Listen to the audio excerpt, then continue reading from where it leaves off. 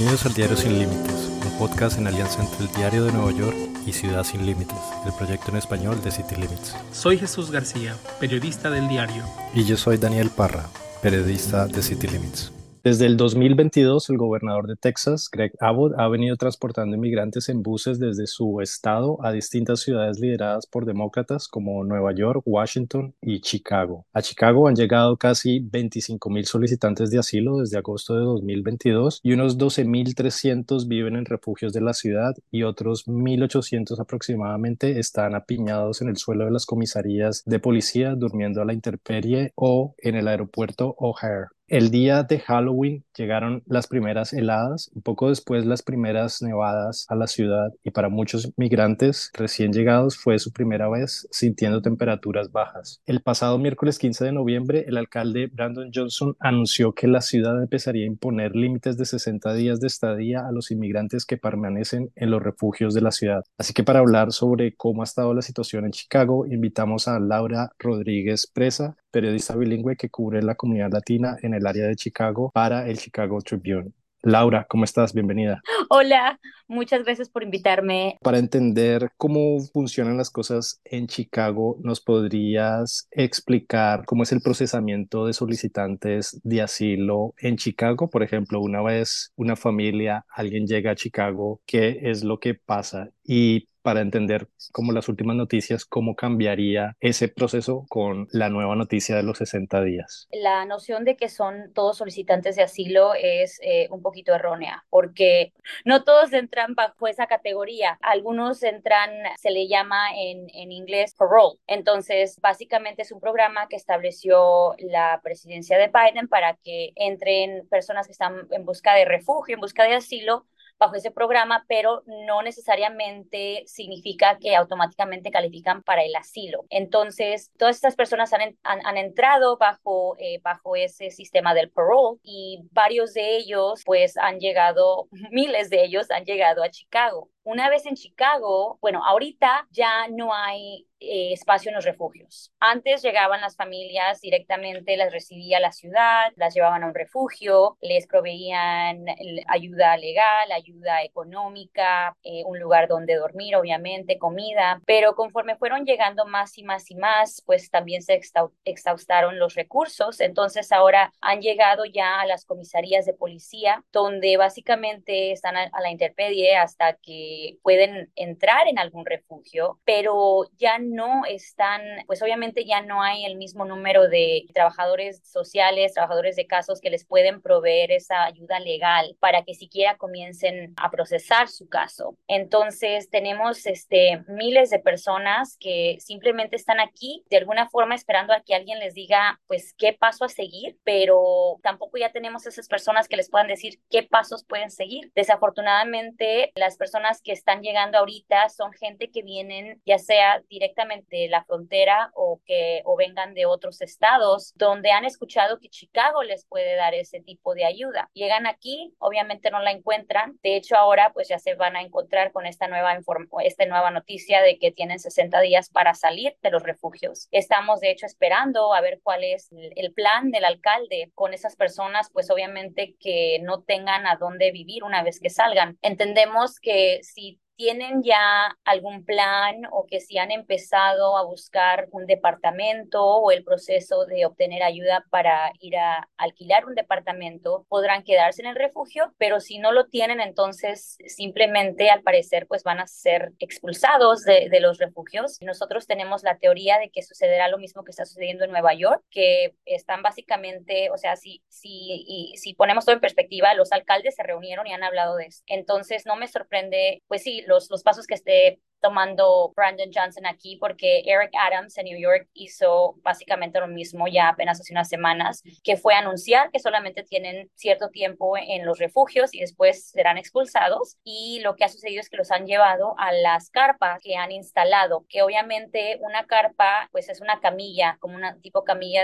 peor que camilla del hospital, ¿no? Y ya, o sea, no se va a comparar con los cuartos de hotel, ¿no? Que muchos de ellos han tenido al llegar aquí a Chicago o en ese caso Nueva York. A diferencia de Chicago, entiendo, bueno, Nueva York tiene una ley que obliga a la ciudad a darle vivienda o proteger a personas que están en situación de calle, que es una de las cosas con las que ha, digamos, batallado el gobierno. En Chicago no existe una norma similar. No, de hecho, una ciudad designada santuario no tiene como reglamento que el gobierno local o estatal tenga que proveer a nadie con recursos económicos o viviendas, para nada. Eso solo significa que tienen una ordenanza que ayuda a que los inmigrantes indocumentados no puedan ser fácilmente de alguna forma cuestionados por la policía o por las autoridades de inmigración. Eso se creó para poder protegerles, ¿no? Entonces,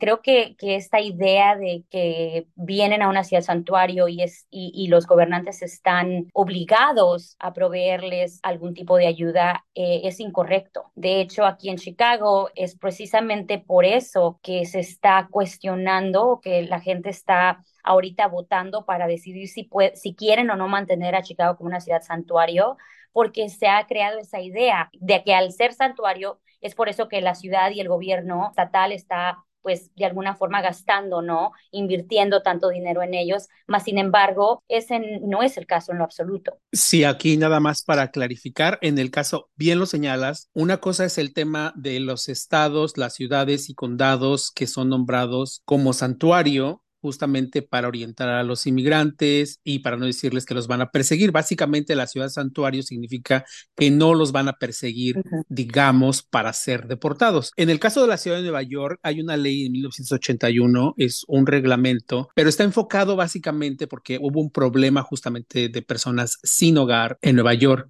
Entonces esa ley obliga a la ciudad a proveer el hogar a las personas que viven en la calle en Nueva York. Es justamente con la regla con la que ha batallado el gobierno de la ciudad. De lo que estás hablando es del Homeless Bill of Rights, ¿verdad? De Nueva York. Que sí, definitivamente les requiere que les den alojamiento de alguna forma. Y creo que por esa razón es que ellos establecieron esa carpa, ¿no? Porque no les están negando un lugar donde dormir, donde quedarse, pero obviamente no es igual que un cuarto de hotel, ¿no? Ya es algo que pues es mucho, mucho más económico, digámoslo de esa manera.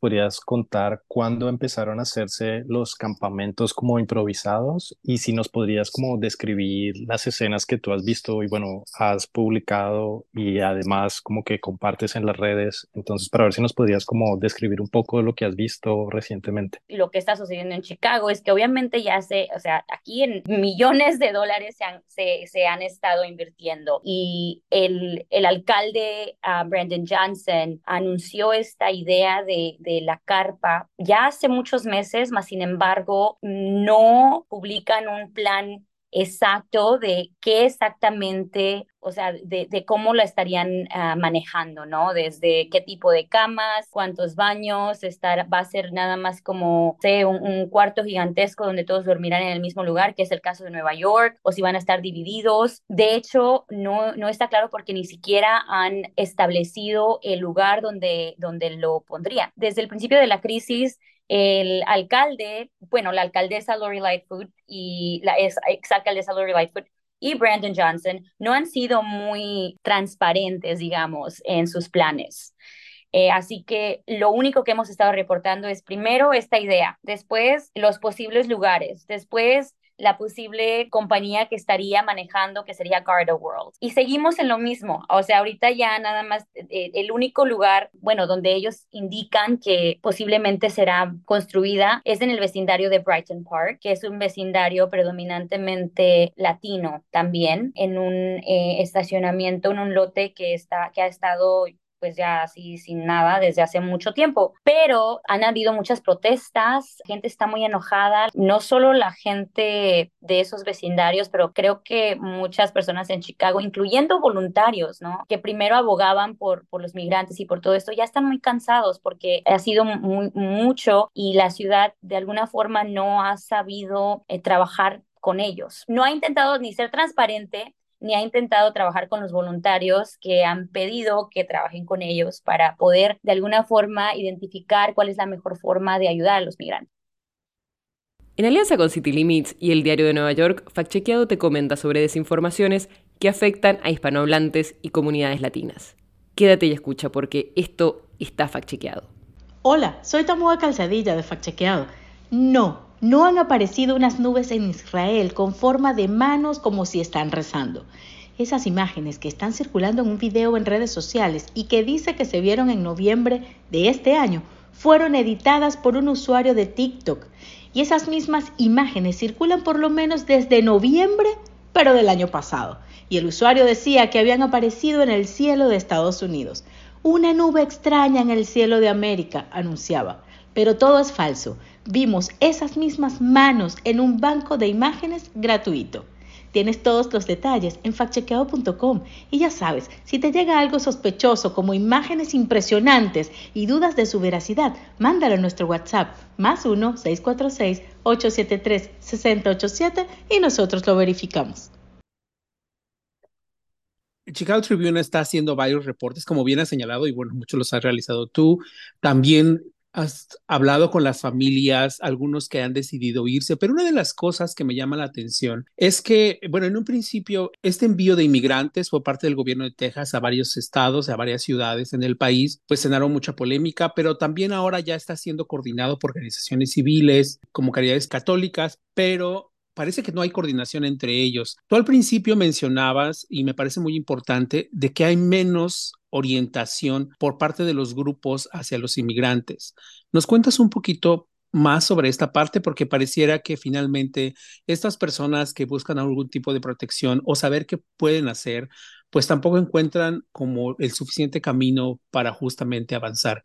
Lo que pasa es que el número es tan alto, o sea, aquí tenemos más de 20,000 personas que han llegado y tenemos muy pocos administradores sociales, administradores de casos. Hablamos de 60 personas en los veintitantos refugios para miles de personas que están intentando ayudarles a buscar un lugar donde vivir.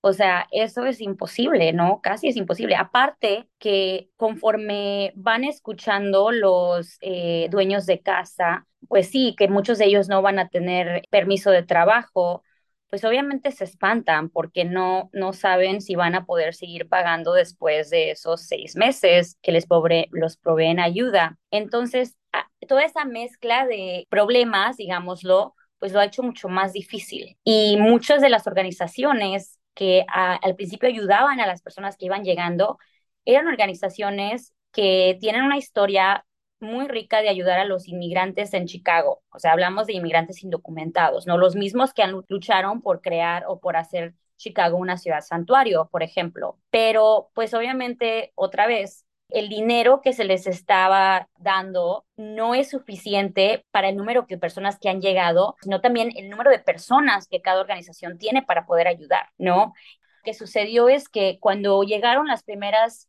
cientos de familias el año pasado, se movilizaron rápido, o sea, rápidamente les dieron un hotel, rápidamente los conectaron con recursos, con personas que han trabajado con la gente indocumentada, o sea, saben cómo trabajar con gente que no tiene permisos de trabajo para ayudarles a conseguir todos los recursos necesarios. Aparte, como vienen en busca de asilo, califican para ciertas cosas que de hecho indocumentados no califican y también les ayudaron como de alguna forma a manejar el sistema viviendo en Estados Unidos sin un permiso de trabajo, que muchas personas no lo quieren decir, pero es algo que pasó. No les van a decir vayan y busquen trabajo sin papeles, pero sí les van a decir, oigan, en Chicago hay una gran población de gente indocumentada que se ha ganado la vida y ha vivido aquí por muchas décadas, vayan y pregunten, ¿no?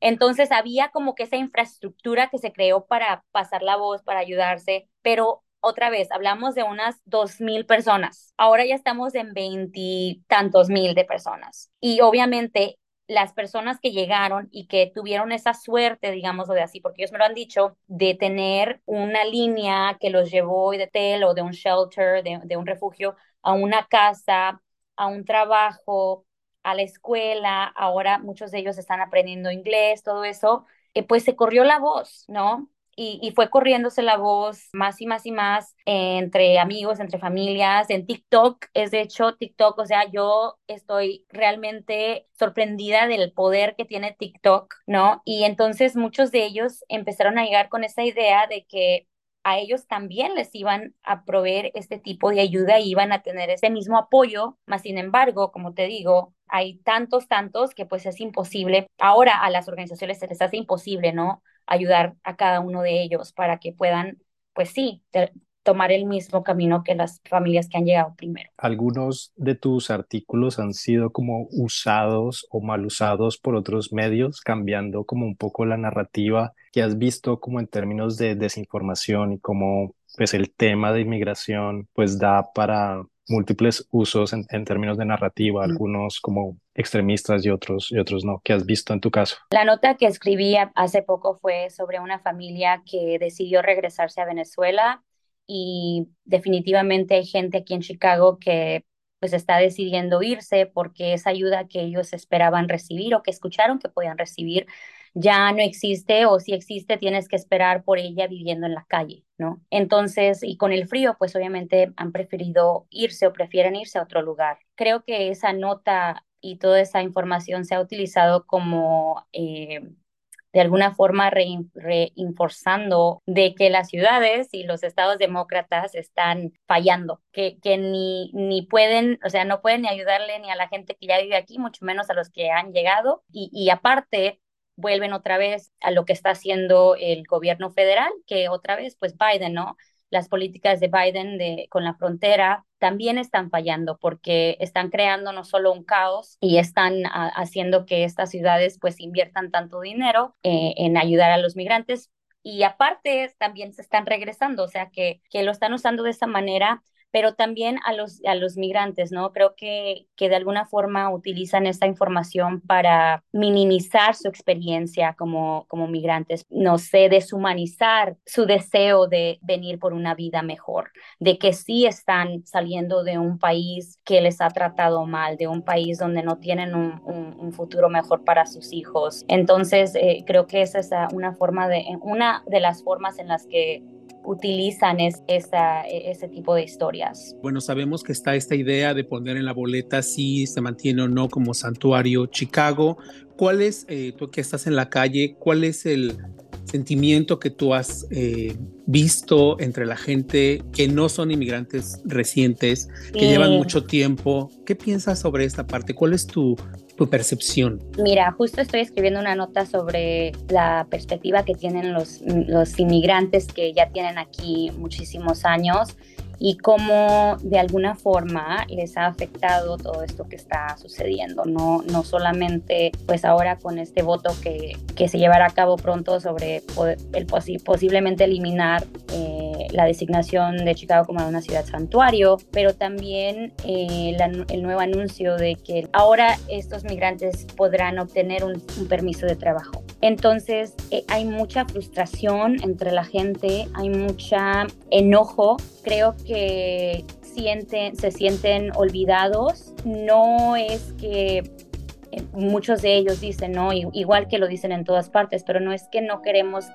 dicen, que les ayuden, sino que porque también no nos dan a nosotros esa oportunidad entonces de obtener un permiso de trabajo. Desgraciadamente creo que estas políticas y este mal manejo al final de cuentas fueron las leyes federales, las políticas federales que han dejado que esto sucediera, ¿no? Y eso desgraciadamente está poniendo a la gente en contra uno de los otros.